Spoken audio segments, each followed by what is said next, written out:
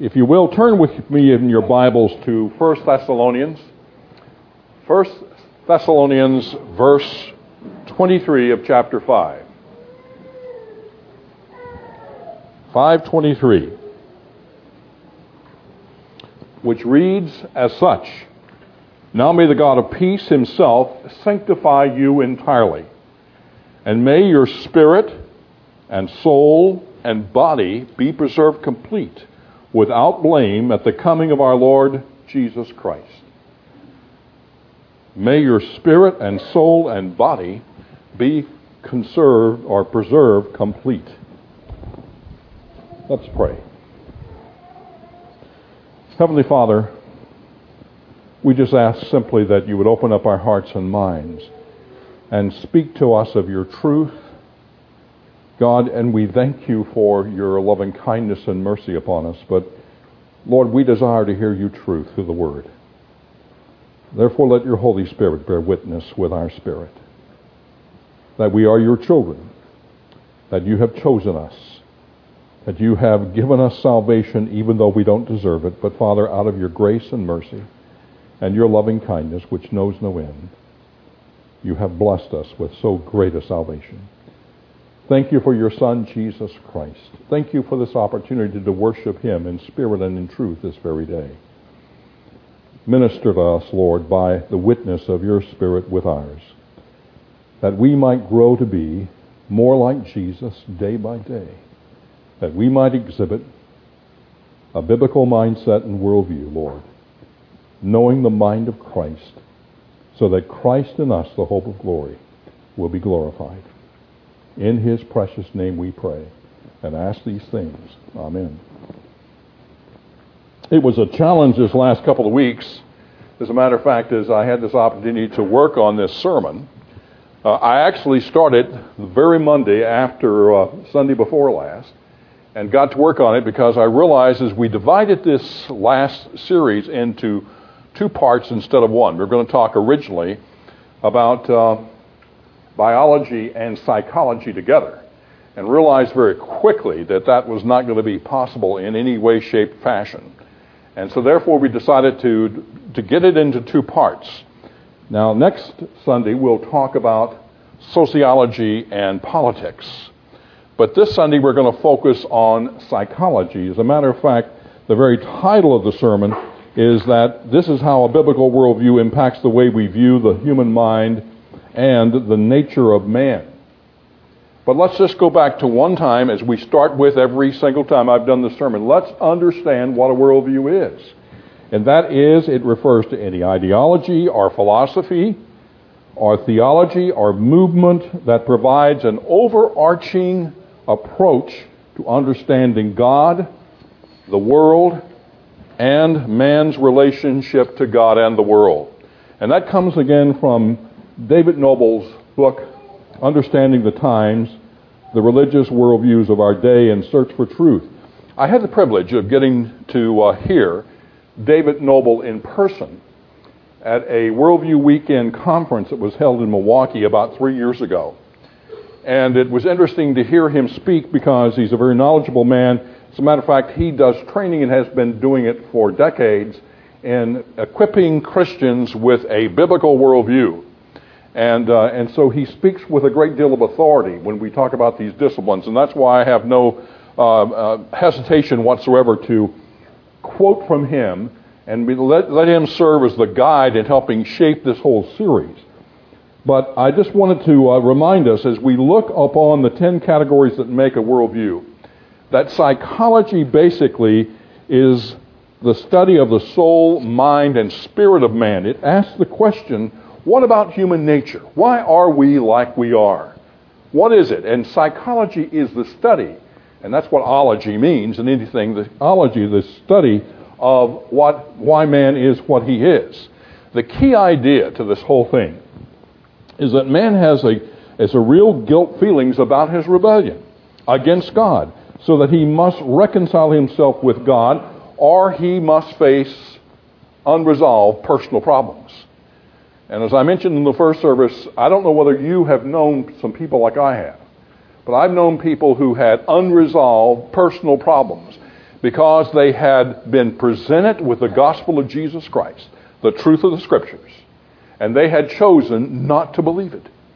They had either procrastinated, or they had put off, or had just simply refused to do the things necessary to put their trust and faith in Christ and let God take care of His problems. We'll talk later about that as it relates to how we bear the guilt that we have against our rebellion against God. But we know people with unresolved mental problems.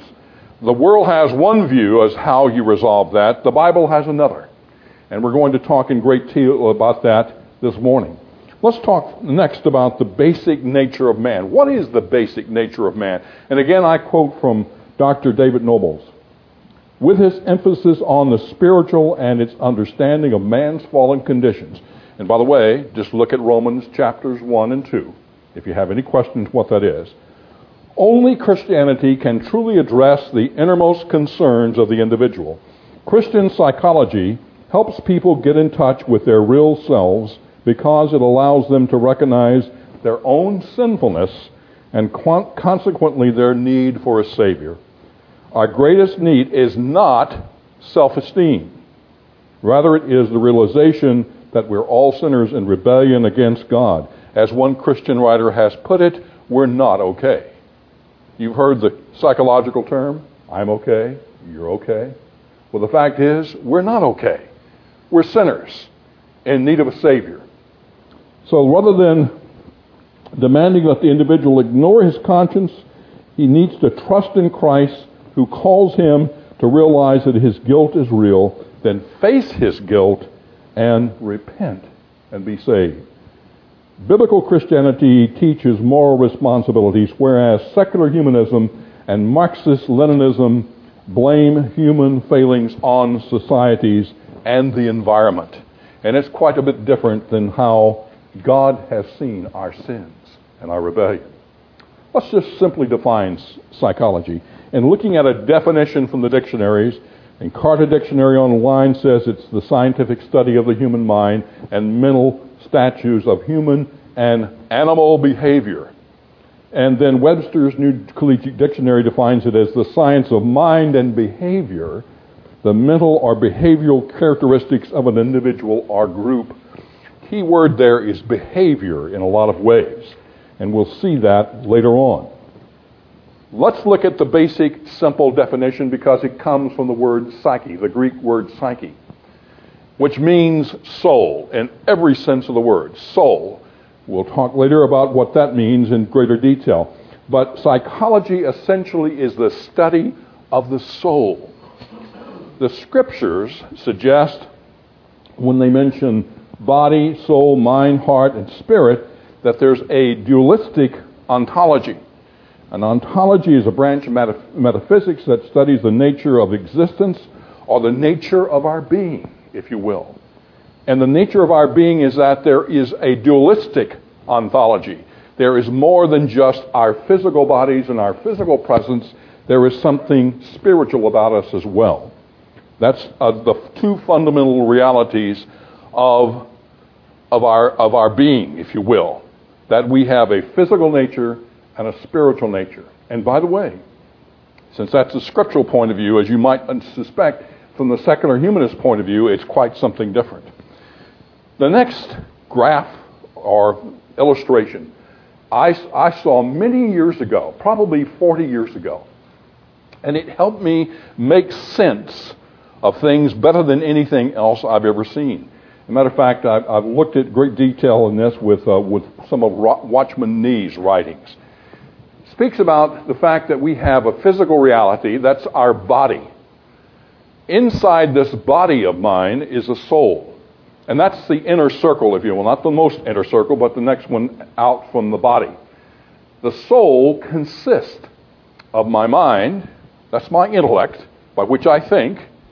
It consists of my emotions, that's how I feel.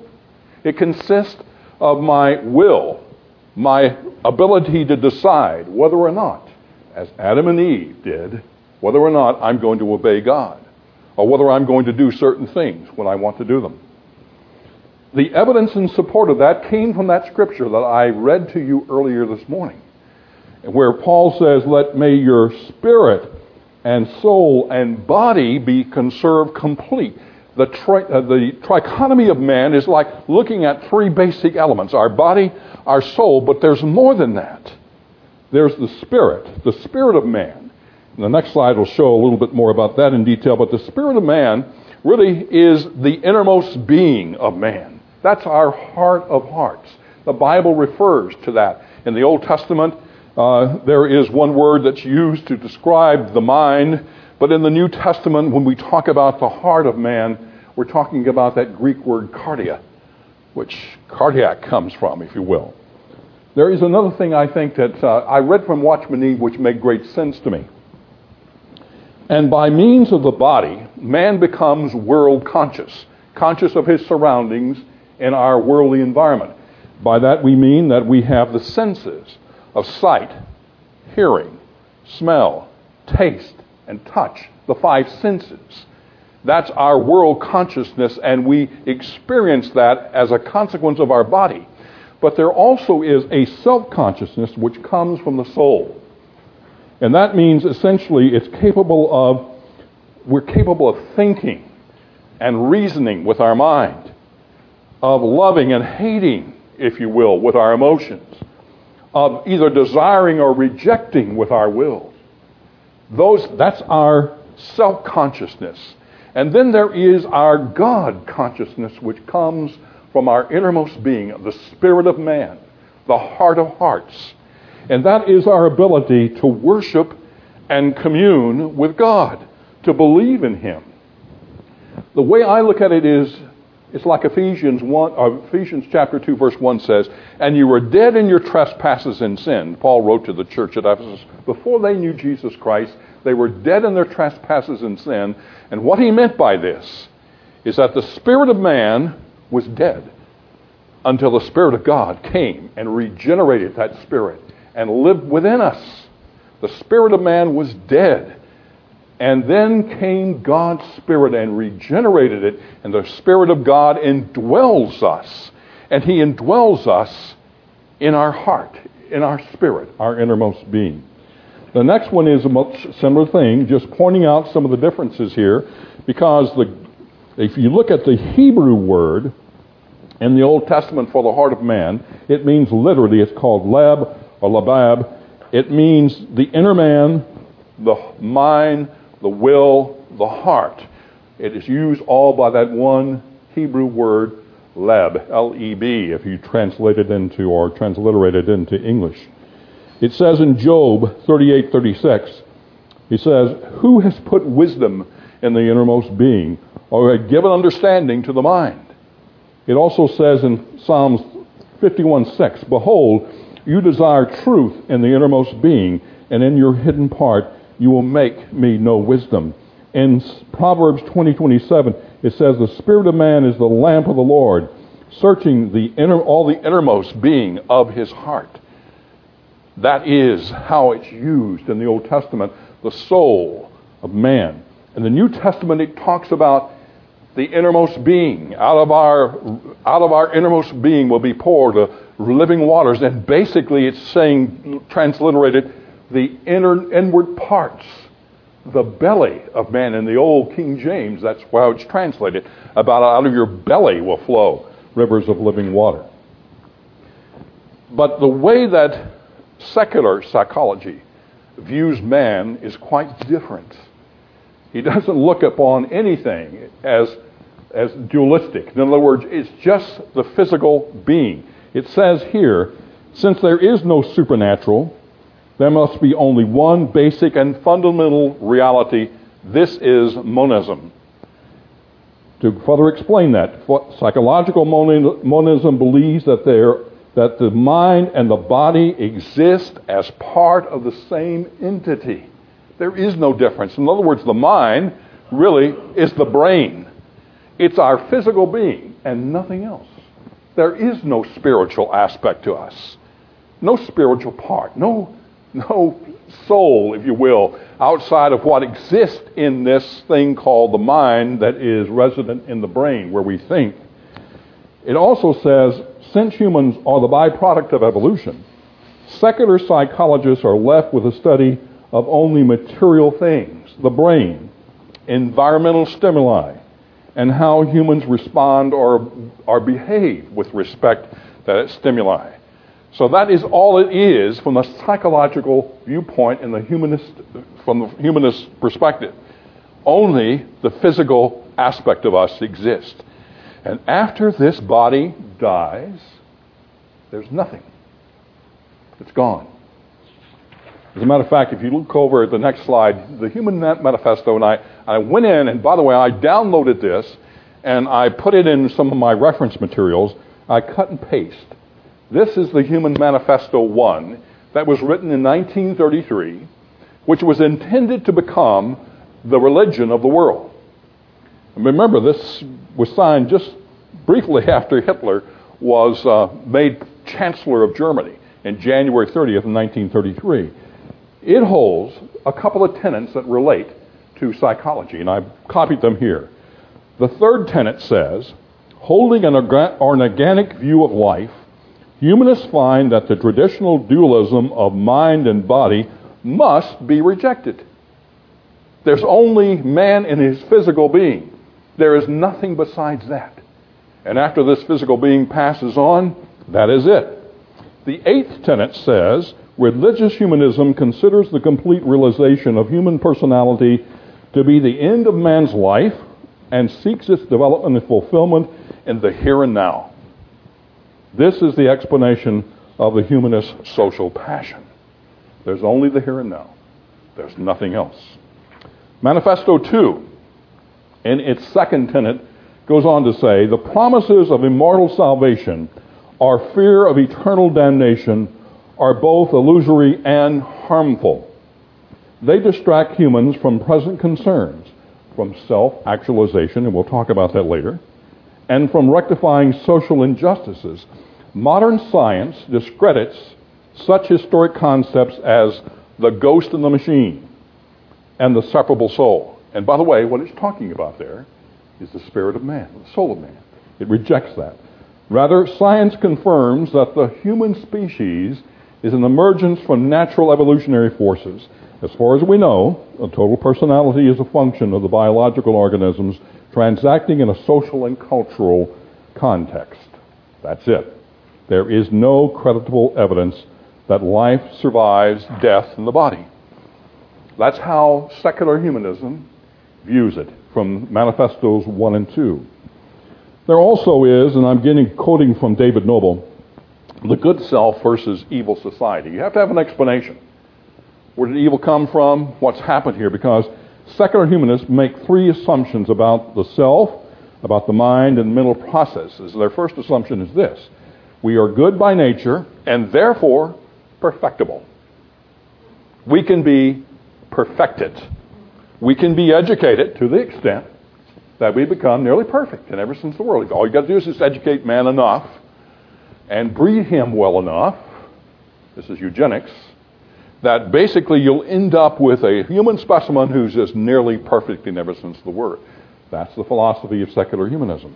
Secondly, society and its social institutions are responsible for the evil that man does. And thirdly, mental health can be restored to those who get in touch with their inner or good self. That's why you're okay, I'm okay. But basically, what does the Bible tell us? There are none righteous, no, not one. If you look at Romans 3:10. Society and its institutions are not responsible for evil. Man is. We only need to look at the Second World War for the perfect examples of that. And we need to get in touch with God, not with the inner self, not with the good self, because there's no such thing as the good self. First of all, from Adam's race, we rebelled against God. We said we want to be God. We believed, Adam and Eve believed what Satan told them. They believed the lie and therefore threw away the perfect thing that they had in God's creation. There's a man by the name of Abraham Maslow, who is an American psychologist, and he has been the author of what they call Maslow's hierarchy of needs. It's a great pyramid, and it was an illustration on the web that I saw yesterday in a multicolored pyramid. At the top was this thing called self-actualization. It's a very popular theory. I thought Maslow said two things of significance. He says, as far as I know, we just don't have any intrinsic instincts for evil. I find that an incredible statement. He died, by the way, in 1970.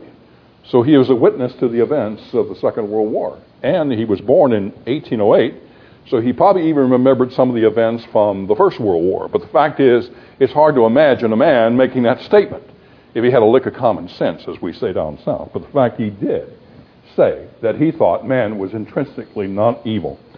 He also said, it is as if Freud supplied us the sick half of psychology, and we must now fill it out with the healthy half.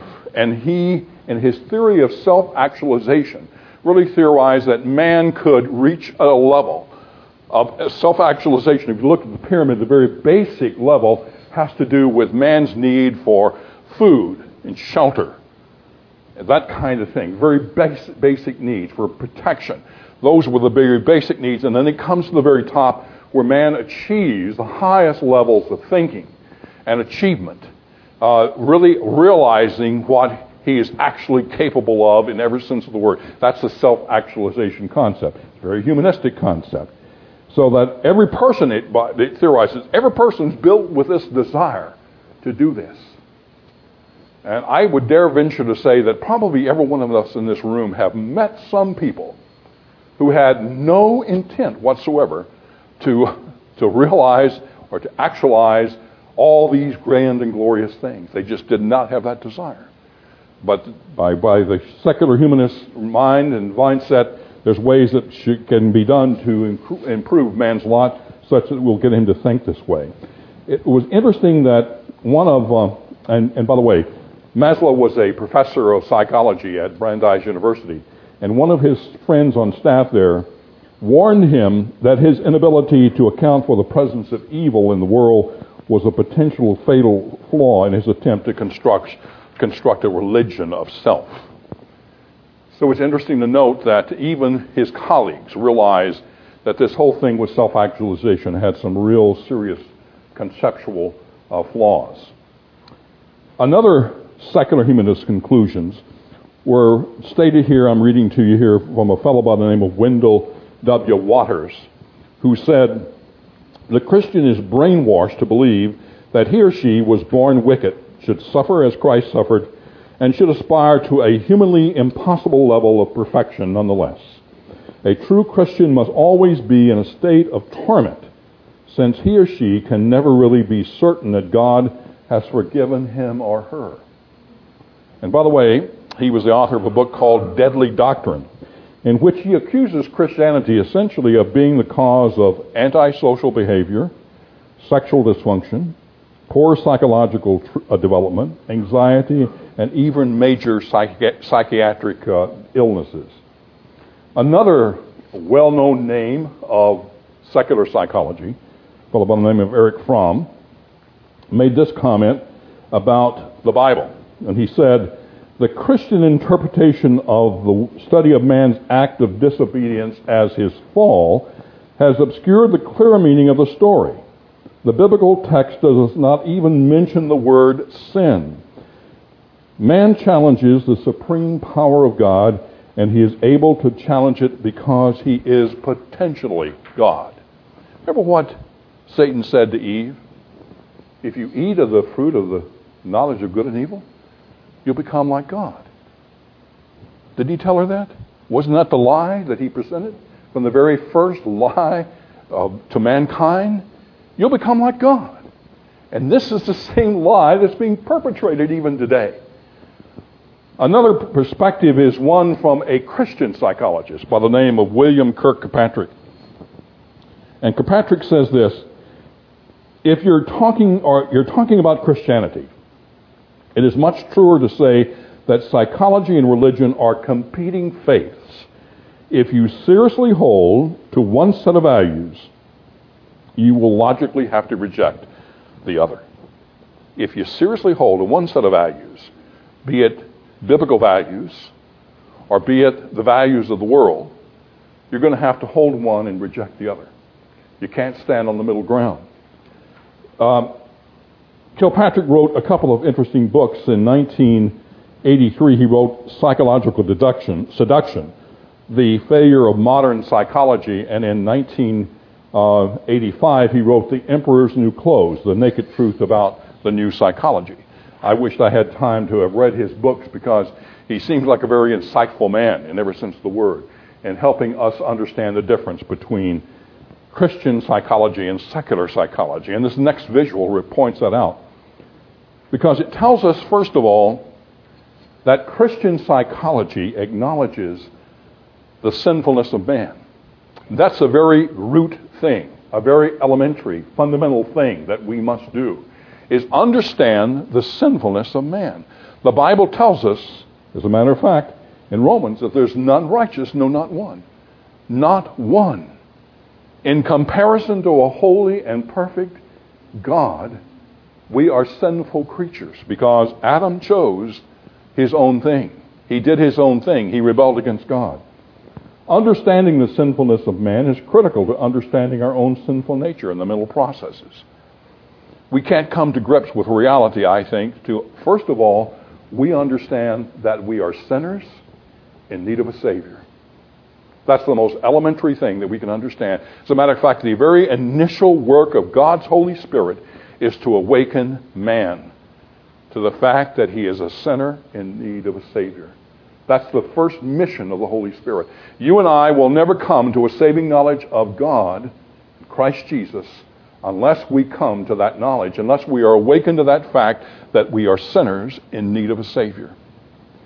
The great benefit of the doctrine of sin is that it reintroduces responsibility for our own behavior, especially for changing as well as giving meaning to our condition. That was a quote from a fellow by the name of Paul Vitz, who was the professor emeritus of psychology at New York University. He began his life as a young student as an atheist until he found the truth in God's Word. He's the author of a book called Psychology as Religion, the Cult of Self-Worship, which deals with a lot of the problems that we face in our society today. The Christian psychology's view on human nature and sin is important for us to understand. It says the Christian position goes on to define mankind's failure as inherently evil because of the decision to disobey God in the Garden of Eden. Man is inherently evil. We are not perfectible. We are not without guilt. We are not perfect in any sense of the word. If the Christian view of the nature of mankind is correct, then only Christianity can develop a true and meaningful and workable psychology. If the Christian truth is indeed true, then only that can happen. The Christian psychologist sees man as not only physical, but also spiritual, as morally responsible before God, as created in God's image, and as having rebelliously turned away from his Creator, and thus he is a sinner in need of a Savior. Only Christianity is really prepared to face the problem that necessarily arises out of man's sin, his guilt, and that the blood of Christ takes away his guilt. Christian psychology's view on guilt, therefore, it says since man has rebelled against God, he has real guilt feelings about his sin and must reconcile himself with God or face unresolved mental problems. In 2 Corinthians 5:20, Paul encourages the church at Corinth and its people. He says, be reconciled to God. Be reconciled to him. And James chapter 2, verse 10 tells us, for whoever keeps the whole law and yet stumbles in one point, he has become guilty of all. If we violate one of the commandments of God, we're guilty as if we did all of them. So guilt is a reality. Guilt is something we have to deal with. And it is by the grace of God that we've been given a way to deal with guilt. Because by the sacrificial death of Christ on the cross, he was able to save us from our sins. How about the Christian psychology's view on mental illness? Because if there's one thing you hear about in secular psychology, it's this pervasive understanding that mental illness is responsible for so much of mankind's problems. It says, whereas secular psychologists speak of mental illnesses, many Christian psychologists deny the existence of a large part of them other than those that are caused by such organic malfunctions as brain damage, tumors, gene inheritance, granular or chemical disorders. A lot that Christian psychology says that the secular psychology classifies as mental illness is not recognized as such. As a matter of fact, the root problem, is the sinfulness of man. Jay Adams, who wrote the books on counseling, especially competent counseling that was published, he's written over 100 books, by the way, but this one was published back in 1986 by Zondervan. And he says this: the fundamental bent of fallen human nature is away from God. That's man's inclination, is to depart from God. Apart from organically generated difficulties, the mentally ill are really people with unresolved personal problems. Unresolved personal problems. I mentioned a while ago that probably all of us here have known people who utterly refused to acknowledge God. They refused to admit that they were sinners in need of a Savior. They could not bear the guilt because, I'm sorry, but ever since Adam sinned, that guilt has been prevalent in the world. And the guilt is only removed, as it says, therefore, having been justified by faith, we have peace with God through our Lord Jesus Christ, through whom also we were introduced by grace through faith into this grace in which we stand, and we exalt in hope of the glory of God.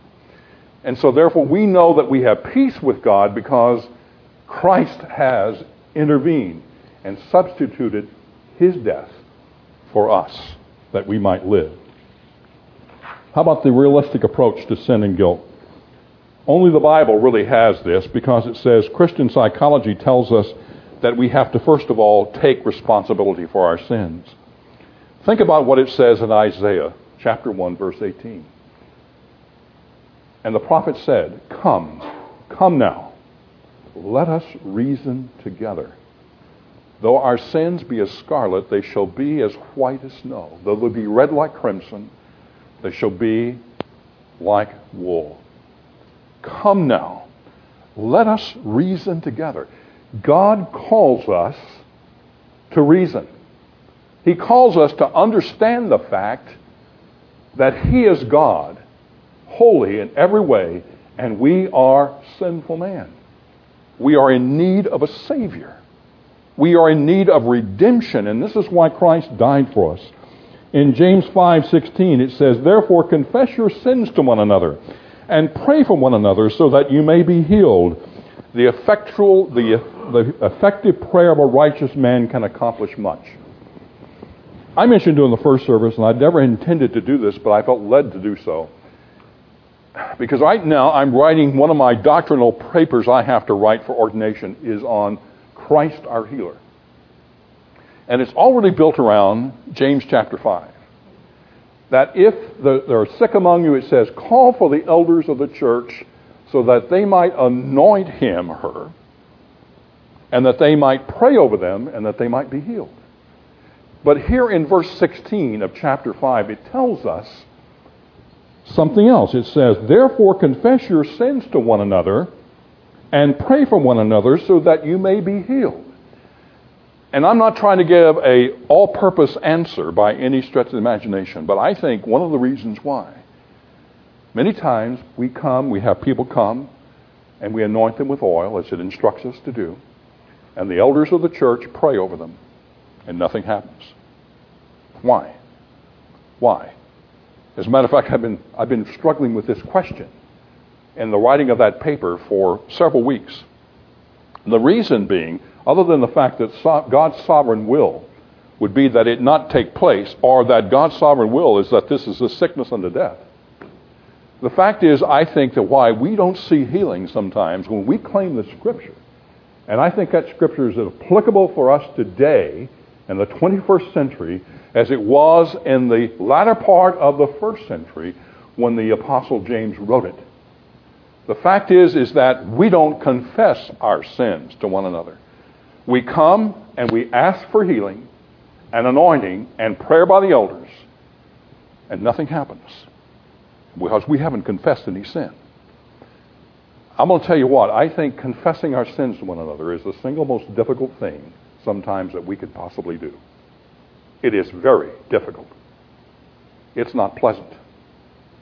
I've often thought having a couple of things called heart disease, sleep apnea, and type 2 diabetes that maybe ought to come for the elders.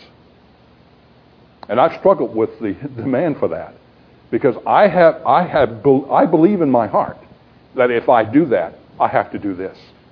That if I come and ask for healing, I need to confess my sins. And I look with great trepidation on doing it. I'll tell you right now, I look with great difficulty in doing that. But that's just an aside to what I'm preaching about this morning. The fact is, it tells us in in 1 John 1:9, if we confess our sins, He's faithful and just to forgive us our sins and to cleanse us from all unrighteousness. Confession, understanding, facing up to the fact that we are sinners in need of a Savior, in need of forgiveness, so that our guilt might be removed and that we might be at peace with God in every sense of the word in our heart, mind, and soul. Let's talk about the Christian's view on the Christian psychology's view about suffering. Finding meaning in suffering is a unique feature to Christian psychology because I'm going to tell you what, secular psychology has a hard time dealing with suffering. Tries to explain it away, tries to transfer blame perhaps to some other thing, but the fact is it has a difficult time. But with Christian psychology, we face squarely the fact that it says in Romans 8:28, and we know that God causes all things to work together for good to them who love Him and who are called according to His purpose. That's the most difficult, as I heard one pastor say, that's the single most difficult passage of Scripture in the Bible. And we know that God causes all things to work together for good to them who love Him and are called according to His purpose. In Romans chapter 5, beginning in verse 3, and we exalt in hope of the glory of God, because it says, we exult in that hope of the glory of God. Not only this, but we also exalt in our tribulations, knowing that tribulation brings about perseverance, and perseverance brings about proven character, and proven character brings about hope. And hope does not disappoint, because the love of God has been poured out within our hearts through the Holy Spirit who has been given to us. Now, that's the Christian perspective on suffering. Quite different. If you read there that last part of the visual, it says, all discipline for the moment seems not to be joyful, but sorrowful. Yet to those who have been trained by it, afterwards it yields the peaceful fruit of righteousness, as it tells us in Hebrews.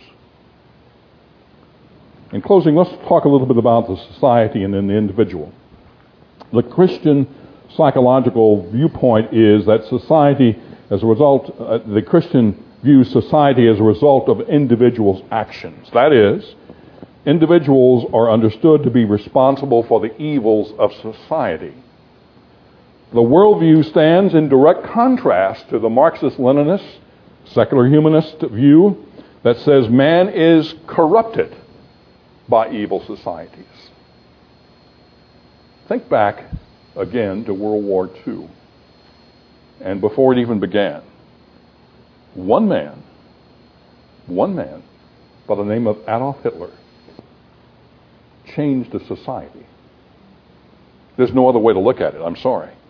He was one of 9 men who in 1923 went to a meeting as a spy so that he could hear what they were saying and talking about. He went as a spy, he liked what he heard, and within a few months had taken over control of that original 9 people that met And from that whole thing began the movement of National Socialism in Germany.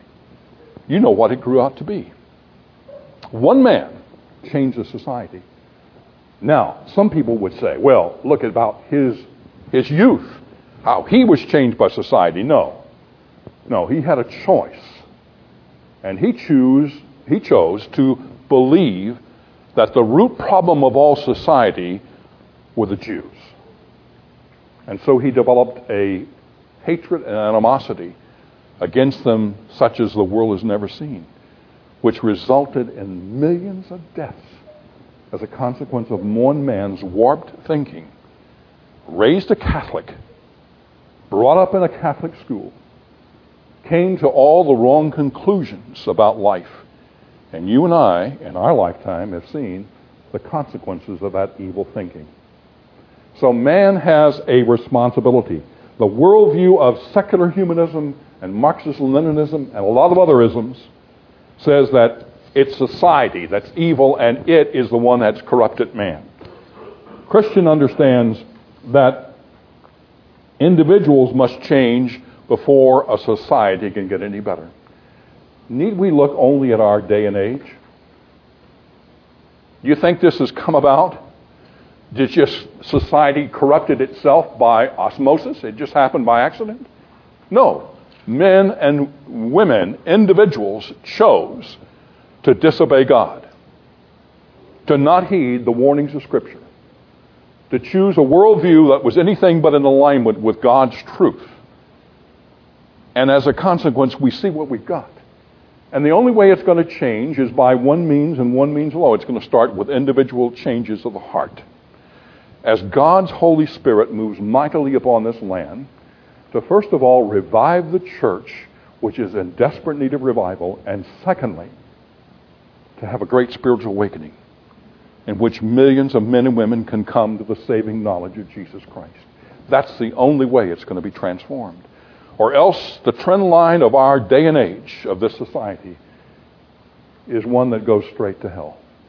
There's no other place that its destination is headed except there.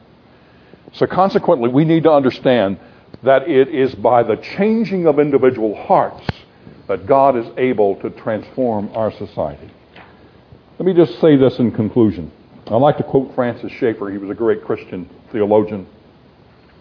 He said this: as a Christian, instead of putting myself in practice as the center of the universe, think about what he's saying there, I must do something else. This is not only right, and the failure to do so is not only sin, but it is important for me personally in this life. I must think after God, and I must will after God. In essence, what Francis Schaeffer was saying is, I need a biblical worldview. I need to look at this world as God sees it.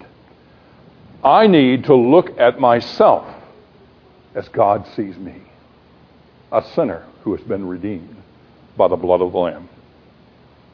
I have done nothing, but God in His infinite grace and mercy has reached down and saved me. He knew me before the foundation of the world was laid. He knew you and I, none of us excluded. He knew that we would be, and He's called us to salvation in Christ Jesus. Paul wrote in Philippians chapter 2, verses 3 and 4, says, do nothing from selfishness or empty conceit, but with humility of mind, regard one another as more important than yourselves. Do not merely look out for your own personal interests, but also for the interest of others. I'm going to tell you, if there's something that differentiates Christian psychology from secular psychology, it's that verse of Scripture that I just read. There's a lot more than that, obviously. But thinking of someone else but ourselves. As Francis Schaeffer said, I need to get over this thing that it's all about me. It's all about me. We're so self-absorbed in this society today. This is part of what was written about the personality, the cult of personality, I should say, as one of the psychologists I had mentioned earlier this morning. The fact is, we need to get over that. It's not about us. It's about God. It's about Jesus Christ. There's a great gap of difference between the worldview of Christian psychology, which uses the study of the soul and the mind to understand man better, than that of secular psychology, which claims that this is it, this physical reality.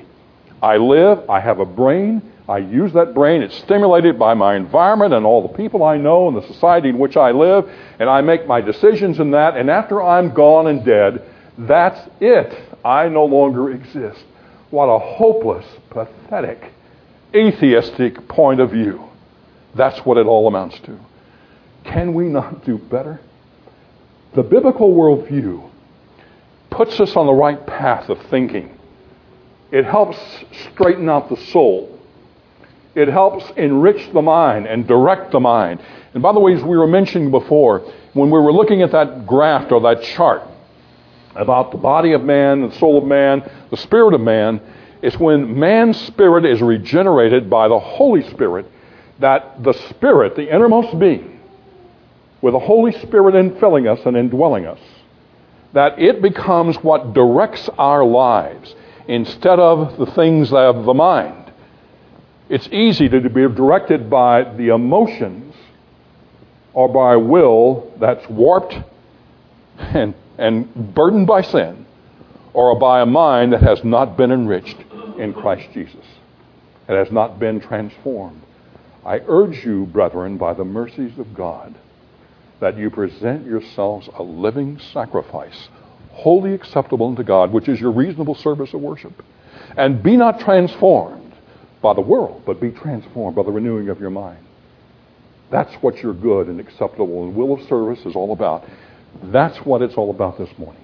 Let's pray. Heavenly Father, oh, how we thank you for your regenerating work in us through your Holy Spirit. For your Spirit that bears witness with our spirit that we are your children, that we can rest assured that the death of Jesus, his resurrection, his ascension, has worked for us so wonderful a salvation. Father, thank you for all that gift that you've given us. Lord, bear witness with our heart and mind that we might think on these things. Father, that which is good and acceptable and perfect in your will. Help us in our daily task to be mindful of this and to constantly give thanks. That is, by the way, the fruit of lips that give thanks to your name, the sacrifice of praise. Lord, we ask it in the name of Jesus Christ, our Lord and Savior. Amen.